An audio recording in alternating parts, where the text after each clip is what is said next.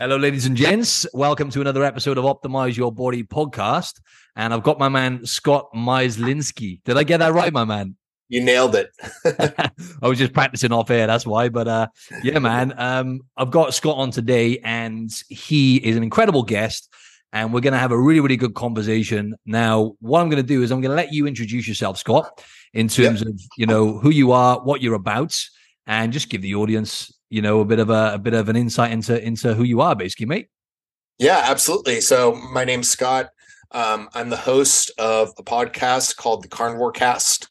That has been running for about 4 years, had over 200 episodes. I put out one episode a week. And it's all about animal-based diets and people around the carnivore and keto communities. So I've had a lot of great guests. Martin was a guest yesterday, which will be out soon. But I've had Dr. Sean Baker on several times.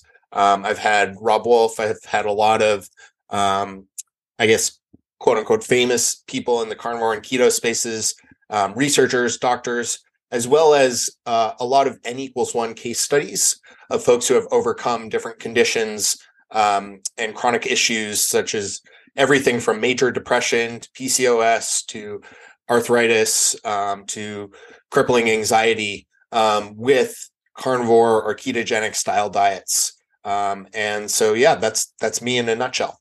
Awesome, man. Awesome. Yeah, we'll delve deeper into that because I think it's a lot of the audience are definitely interested in the kind of stuff you were talking about, right? When it comes to overall health and basically optimizing your body with the right nourishment, really, right? So if we could just take a step back a little bit in terms of your background, because I know you said you were a top level lightweight rower and stuff like that. Just curious to know a bit more about your background, where you're from and any kind of insights you've got for us there, man.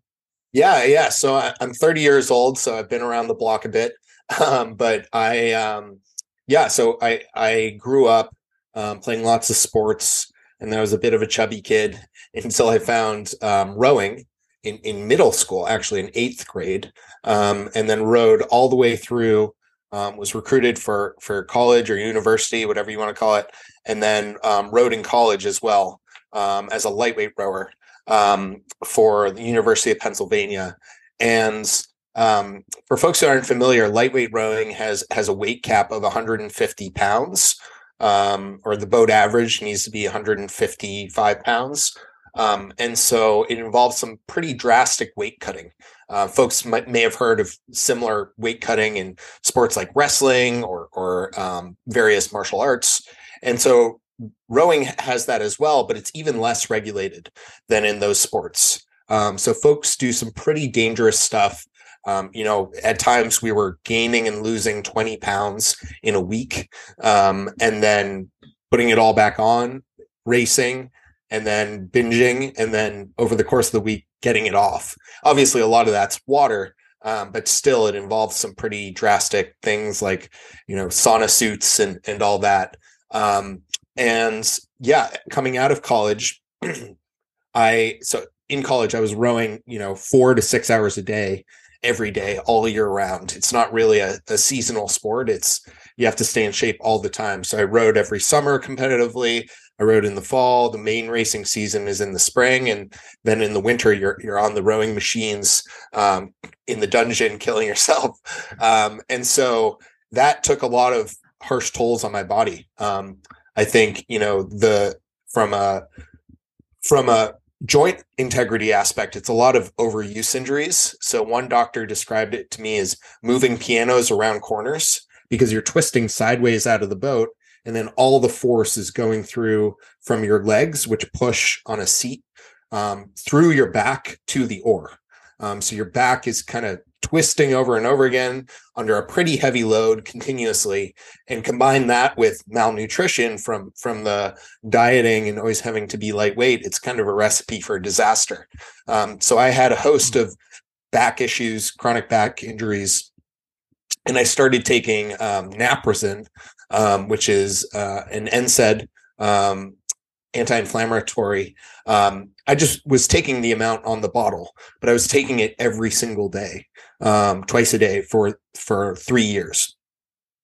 So that really took its toll on both my hormonal health as well as my GI health, my digestion. And so, I had a lot of those problems coming out of college. And then straight out of college, I went from 4 to 6 hours of rowing a day and no strength training to working 90 to 100 hours a week in a management consulting job, traveling all the time, very high stress, eating on the road, eating, just whatever was available. And so I was trying to stay somewhat healthy. So eventually I adopted kind of a paleo style diet. Sorry, I'll pause. Did you have a question? No. You continue, Just man. going on. No. So I adopted. So I slowly evolved from kind of a paleo style diet, just trying to find something to keep myself somewhat healthy with the fact that my activity was going so much lower and I had all this stress from work. And so gradually over time, this was like 2014, I went from paleo to a more primal style diet. Mark Sisson was very popular at the time. And then something I would call keto, but keto wasn't really a thing back then, at least in the mainstream. But I wasn't really restricting protein. I was just eating basically a lot of meat, some nuts, some avocados, some fat sources, and then some vegetables, mostly low sugar vegetables. And I was doing that for a while and I was feeling okay. I was still very high stress, intermittent fasting on top of it, which we can talk about, but I think that was actually bad for me at the time.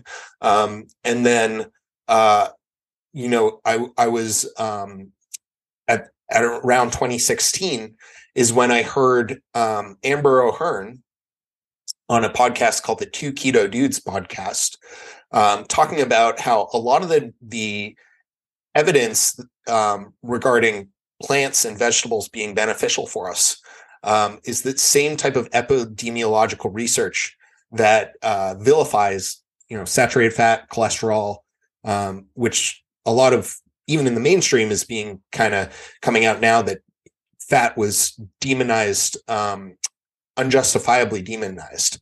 And so I was like, oh, that's really interesting. I already knew that the evidence and epidemiological research, which is basically long studies where they just ask people what they ate and try to infer what that caused. But there's a lot of problems with that research. There's something called healthy user bias, where healthier people generally follow certain types of diets, even though you don't take into account all the other healthy things they do, like not smoking, not drinking, etc. So that type of research, I knew that was bad. And I knew that's what vilified fat and cholesterol. And to hear that same type of research is what told us that plants are good, I was like, oh, that's really interesting.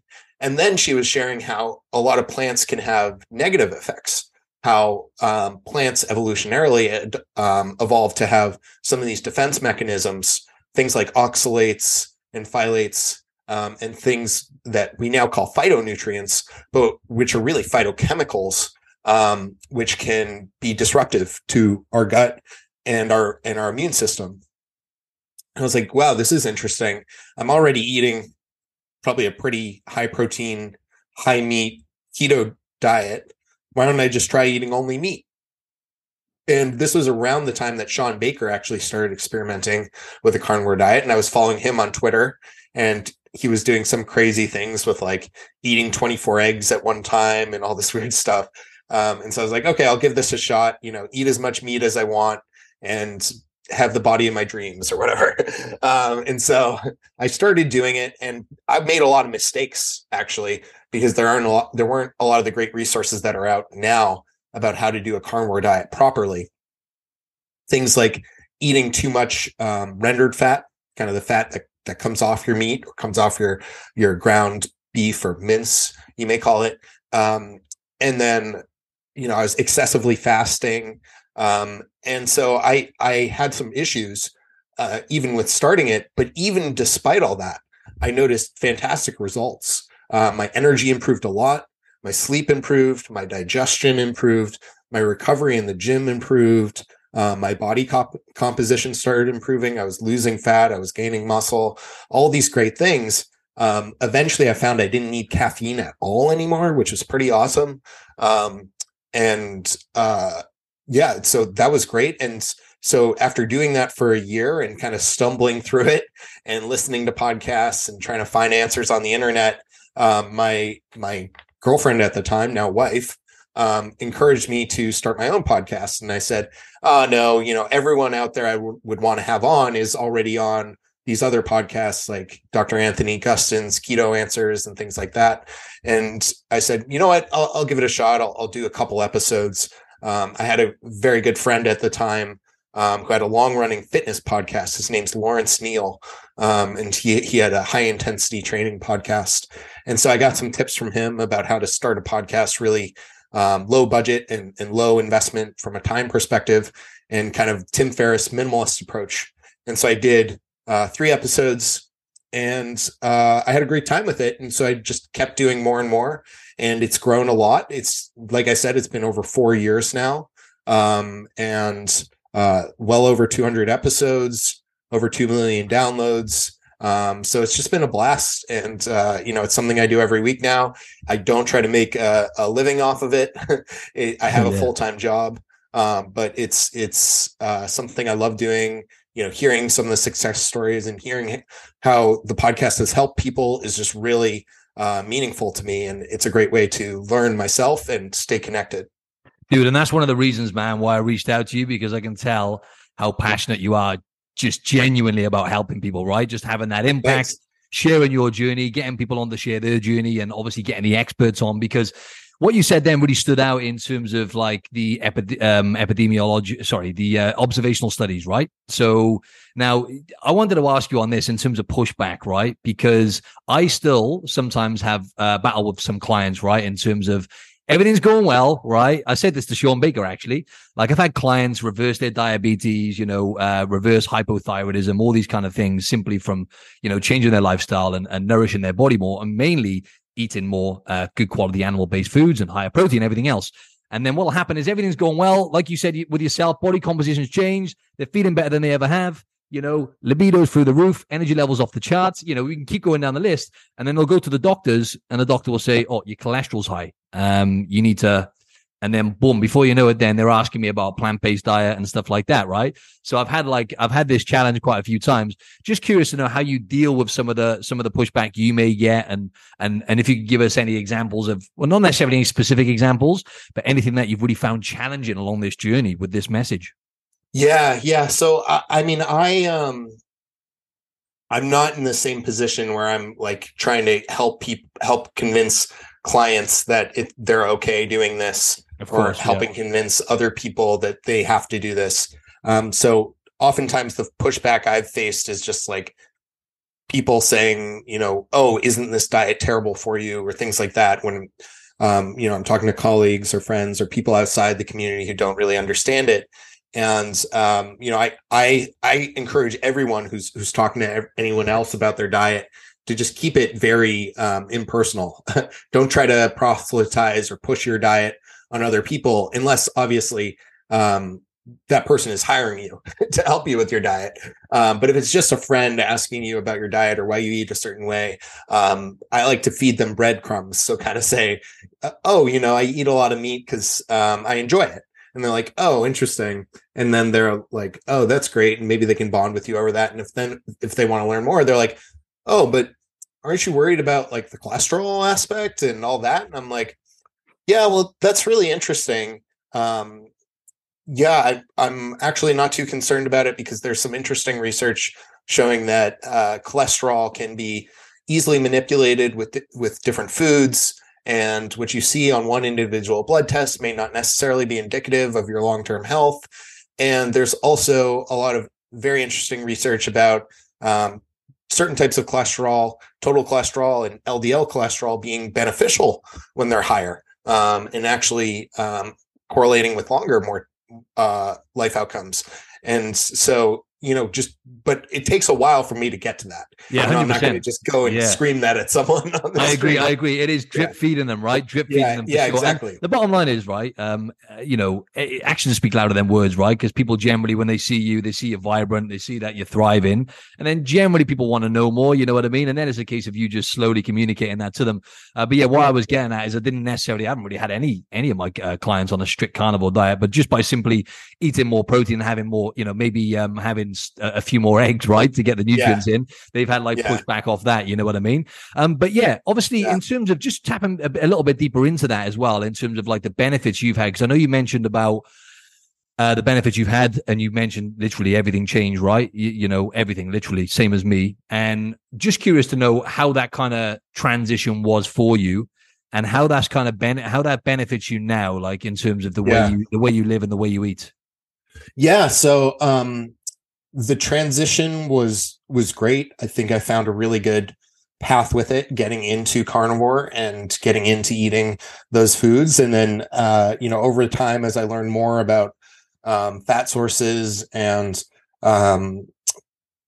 different aspects of the diet around, being able to better align my macronutrients, understanding that fasting for someone with kind of my high stress phenotype, and I don't know if that's the right word, phenotype, but kind of my high stress personality, fasting kind of exacerbates that. And especially when I'm working in a high stress environment, I don't want to add to that stress with fasting. So I found different things that work better for me. And then including organ meats was a big game changer, and a lot of things like that. And then over time, so I followed the carnivore diet very strictly for 3 years, from 2016 to 2019. And towards the end of it, I was getting to the point where I was having a really hard time maintaining my weight, actually. I was losing weight, and I needed about 3,500 to 4,000 calories just to maintain my weight at the time. And I found, despite all my efforts of working with experts and trying different enzymes and things like that, I wasn't able to consistently digest more than 150 grams of fat per day. I could do it for a few days, but then eventually it would catch up with me, and I would get really bad GI symptoms, bloating, a lot of belching in the middle of the night, even far away from meals. And I tried everything. I tried different fat sources. I tried different meal timings. And so what that means, if you do the math, 150 grams of fat, I think that's like 1,400 calories. So that would mean I would have to have 2,000 to 2,500 calories of protein, which is a lot of protein, and very, very metabolically expensive. And also, it has a lot of side effects. It makes you pee all the time, makes you really hot. It's pretty uncomfortable. So I found that I needed to reintroduce carbohydrates, or at least that seemed like the path of least resistance for me, to be able to find a way to maintain my weight without having to either eat so much protein or have the GI symptoms from having higher fat.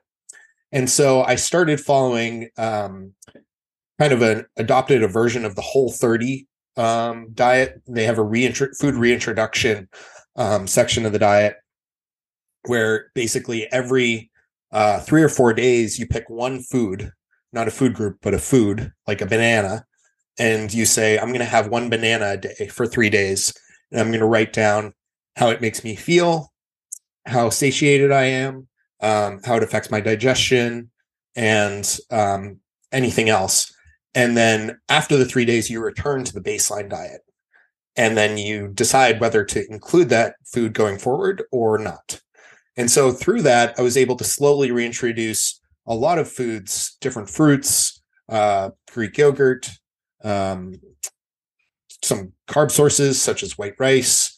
And over time, I've been able to include a lot more foods, and I tolerate them much better than I did before the carnivore diet. And that's partly becoming more aware, I think, of the foods that I do well with and don't do well with, and doing this food reintroduction. I think the carnivore is actually a really excellent elimination diet in a sense. And then it also may have helped me with some of my gut issues, just being on a carnivore diet for a prolonged period of time. But I'm not dogmatic at all about my own diet or other people's diets. So although, I don't eat carnivore, I still host the Carnivore Cast, and the podcast is never meant to be, what is Scott eating today? It's about the guests, and so, I think I've learned a lot from the carnivore diet. I think it's a fantastic tool. I think there are aspects of it that people can all adopt to improve their diets. But that's kind of been my evolution with it. Yeah, awesome, man. I'd like to, speaking of tools as well, because I would like to tap into, I'd like to make this, like nutrition based mainly, right? And just because your experience is very, very interesting. And you mentioned about fasting as well, right? And I think it's an important point you made where someone like myself as well, when I'm more stressed and stuff, unless I'm getting sufficient calories into that window, because I eat in let's say an 8-hour window, 6 to 8 hour window every day. So I don't eat in the mornings. I'll break my fast about midday and it works for me. But if I don't get enough calories in within that window, then it will have a knock on effect, right? And obviously if you're more stressed, you kind of add in fuel to the fire. So this is almost a very almost popular thing now, right? Fasting and intermittent fasting. You said about that potentially being a problem for someone like yourself. So how would you communicate that to the audience, right? In terms of if someone, because a lot of people, I always say to my clients, it's a tool you can use, right? It's a great tool to have in the toolbox, but I can count on one hand, the amount of people that I'd actually recommend that to, unless it's later down the line and they've really built a healthy relationship with food and eating mainly whole food, Yeah, I think you captured it perfectly. I think having that baseline of a healthy relationship with food, and also, it may be something that's better when you're already at a maintenance level, and not in a severe deficit. The problem I see is I get a lot of people who reach out to me, and it's both women and men, but more so women, who are, exercising 6-7 days a week, doing CrossFit workouts, doing 20,000 steps or something like it on top of it, working multiple jobs in an extreme calorie deficit, doing carnivore, and then doing multiple fasts a week, some more than 24 hours. And so what you have to understand is, well, all of those things may be beneficial to a point. They're all stressors. And when you're stacking stressors on top of each other, your cup is overflowing and you just have so much cortisol that your body can't really get in a physiological state to be able to make improvements. I think fat loss, the way I like to think about it is you want to sneak up on fat loss. You want to make barely perceptible changes that get you the results you need. Ideally, in a fat loss diet, you would not be hungry for most of it. You'd be eating well, eating, fairly large, satisfying, nutritious meals. And, if fasting is a part of that for some people, that's fantastic. But I think the problem is a lot of people force fasting and think of fasting as like a badge of honor, where the longer I fast, the better I am. And I'm better than you because I can do a 48-hour fast. And it doesn't really work that way. You're making life harder for yourself, and you may be hamstringing your progress by fasting excessively. But I think there are scenarios where it can work really well for people. I think generally my observation is it tends to on average work better in men than women. It tends to work better with smaller calorie deficits than larger ones. And it's something that can work really well if, it fits your lifestyle too. If you have a healthy relationship with food and you don't have a desire for breakfast and you're used to eating, lunch and dinner, and that just makes life a lot easier for you and it's lowering your stress by doing it, then that's fantastic. But the problem I see is in a lot of cases, people are doing it just because they think it's good and it's adding stress to their lives. You just summed me up there, and that's exactly why I do it, my man. You know what I mean? Because it complements my lifestyle. It makes my life easier. I can cook 2 meals instead of one. I know I'm more productive in a fasted state. You know what I mean as well? I just feel a bit sharper. And obviously, healthy relationship with food as well. You nailed that one. But yeah, adding fuel to the fire, right, mate? Because this is a big thing. I'm so glad you touched on this, right? Because I know a lot of people can relate to this listening. It's like going all out with the training, balls to wall, getting after it. and then obviously add in fuel to the fire by trying to throw in something like fasting but we talked about this yesterday, right? And it is a case of what you said was summed it up perfectly in terms of just adding foods that you're missing out on. When you start nourishing your body more and you start taking care of your body like someone you actually care for, right? And as woo-woo as that sounds, and you start eating more whole foods, naturally those foods keep you more satiated, right? So you're having, more meat, more fruit, vegetables, if you can tolerate them, and basically, more volume, more protein, keeps you more satiated, makes your metabolism work harder, and it gets you in tune with those natural signals then, right? And that's our journey as well, right, man? It's like we've had to go through our own process of, struggles or whatever. And then actually just realizing, you know what, if I actually strip everything back and just try and eat more real food, in other words, like you just said then, banana, right? Single ingredient food, right? Steak, beef, right? Just single ingredient foods more often and things start to change, right? But like we said yesterday, it's the ultra processed foods, right? And it's also the stress. Obviously, we got more stress, stresses than ever before, right? Technology is great. We're here now, but people are just constantly bombarded now, right? On their phones with stimulus, social media, emails, then they might have kids. They might have a high stress job where they're working 60 hours a week. You know what I mean? So it's actually being able to take a different approach for most people, right? Yeah. I think you talked really well yesterday about, getting away from restriction and kind of trying to create abundance with the diet and adding things to it. And I think you can kind of take that approach to other aspects of your life too. How can you add things that make your life easier and actually enhance your results? So getting more sleep, lowering your stress through adopting some positive habits around mindfulness, or spending more time with friends or loved ones, or calling people you care about, or journaling, or whatever it is, a hobby like playing an instrument, whatever helps you de-stress. Try adding more of those things rather than I'm going to take away hours that I'm eating. I'm going to pound myself into the ground with more exercise. I'm going to sleep less. You're making your own life harder and you're making it very unsustainable as well. Yeah, 100%, 100%. So yeah, what does it look like for you now then, Scott, in terms of your lifestyle there, in terms of what you do to take care of yourself mentally, emotionally, spiritually, and physically? What does that look like to you? Like, what are the non-negotiables for Scott? Yeah, absolutely. So for me, I suffer with insomnia, unfortunately, waking insomnia. So I've worked on it a lot. And some things help, really optimizing my sleep environment, cool bedroom. But I need to be in bed for a good 9.5 hours a night to get 7.5 hours of sleep.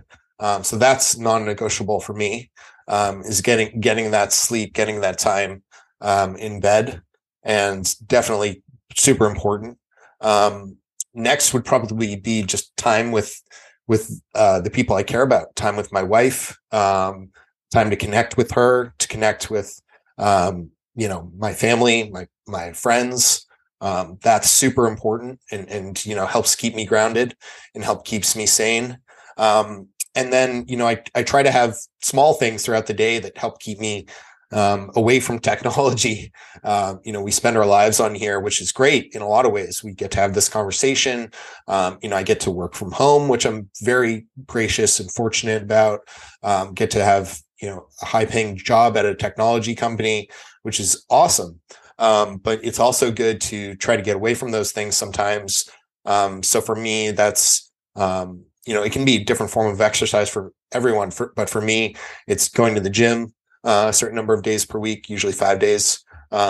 It's going on long walks outside in nature, in the park we have nearby in New York, where I live. It's reading a book. I always read hardcover books.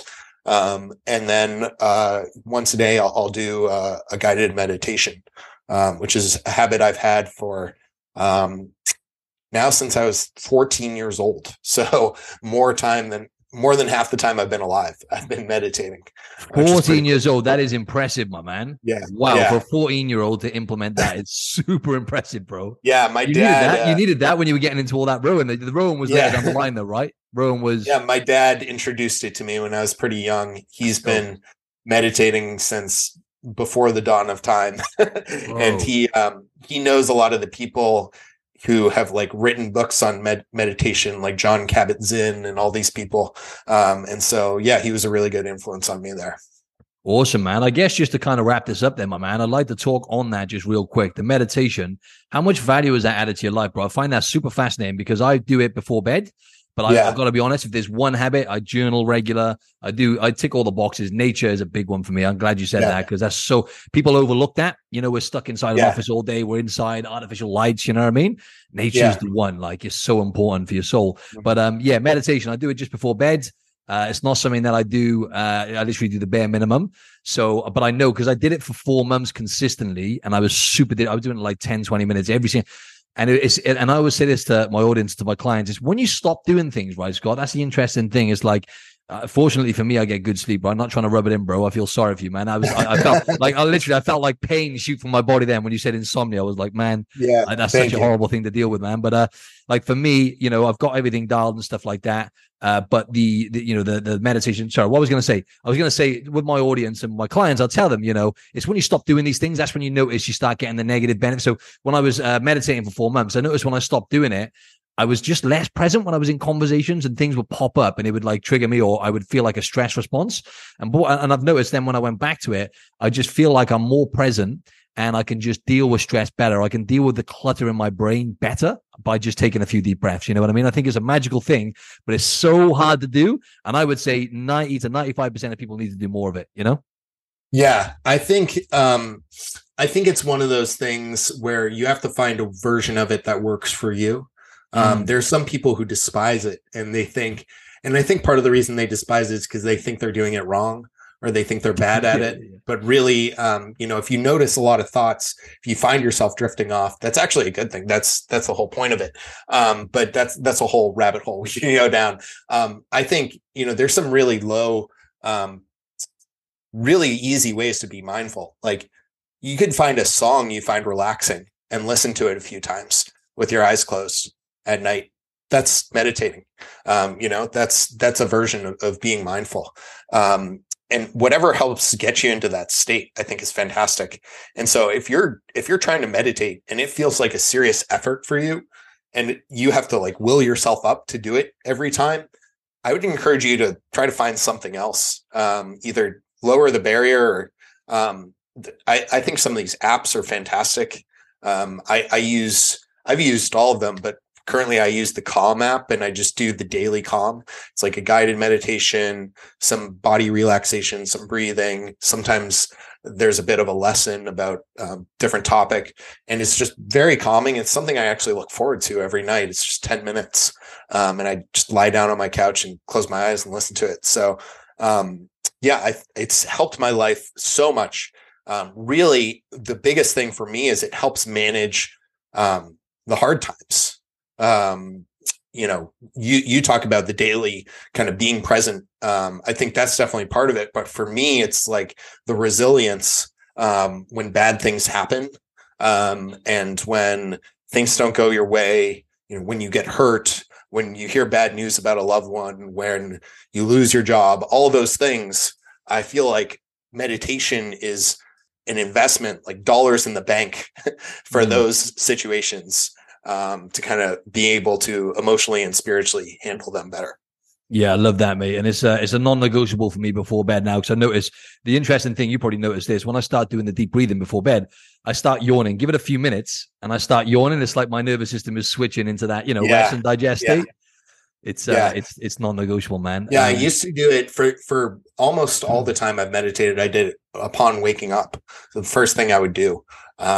And that works well, but I've really enjoyed lately doing it before bed. It gets you into that state. 100%. Yeah, I'm more consistent doing it this way as well. I started off doing it in the mornings. Anyway, man, yeah, just to kind of wrap things up, I think we covered a lot of ground there, mate, and there was so many knowledge bombs there for the audience, and it's great for us to get an insight into kind of who you are as well, man. So thanks for sharing everything. Yeah, thank you. Where can the audience find you, my man? Yeah, just if you're interested in checking out the podcast, just look for Carnivore Cast. Wherever you consume podcasts.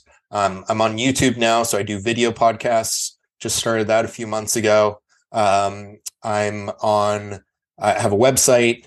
You can contact me on Instagram. It's just Carnivore Cast. I respond to pretty much every message as long as I remember to check the spam folder. And yeah, thanks so much for having me on, Martin. It's a pleasure to speak with you.